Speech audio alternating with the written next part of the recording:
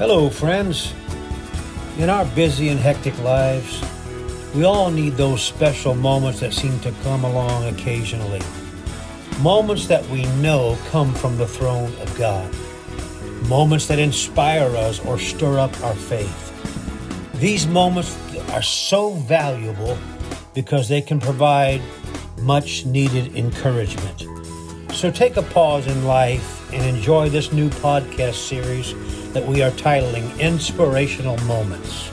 Short, brief, and we pray very inspiring. Remember, great is the Lord and greatly to be praised.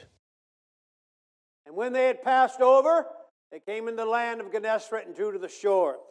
Point is this: He sent them to Bethsaida. The next reference point we have is they're docking at Gennesaret.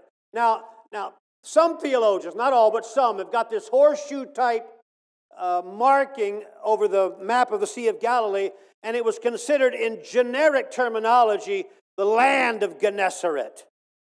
But there is a literal community.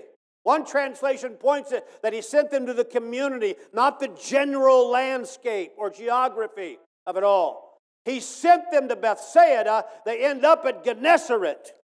Point being this: sometimes, even in the example of the Lord's commands, detours happen in life. Plans change. What caused the detour, the change in the plans that God gave the people? Storms.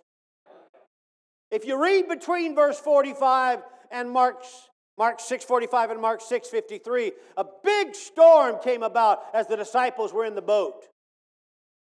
Now, did Jesus know the storm was coming? Probably. Obviously he did. But he sent them out anyway. He told them, the point we're trying to get to is here. But the next thing we know, they're over here. Sometimes struggles in life just have a way of changing our plan. If you're over 20 years old, you have to know that's true. And it keeps happening and it keeps happening. We think for the moment we've got to get to Bethsaida. But something's coming in life we don't expect to happen. There's life to live. There's money to earn. There's jobs to keep. There's families to raise. There's sin that gets involved once in a while in our life. And although we're headed to the northeast corner, we end up finding ourselves on the northwest side.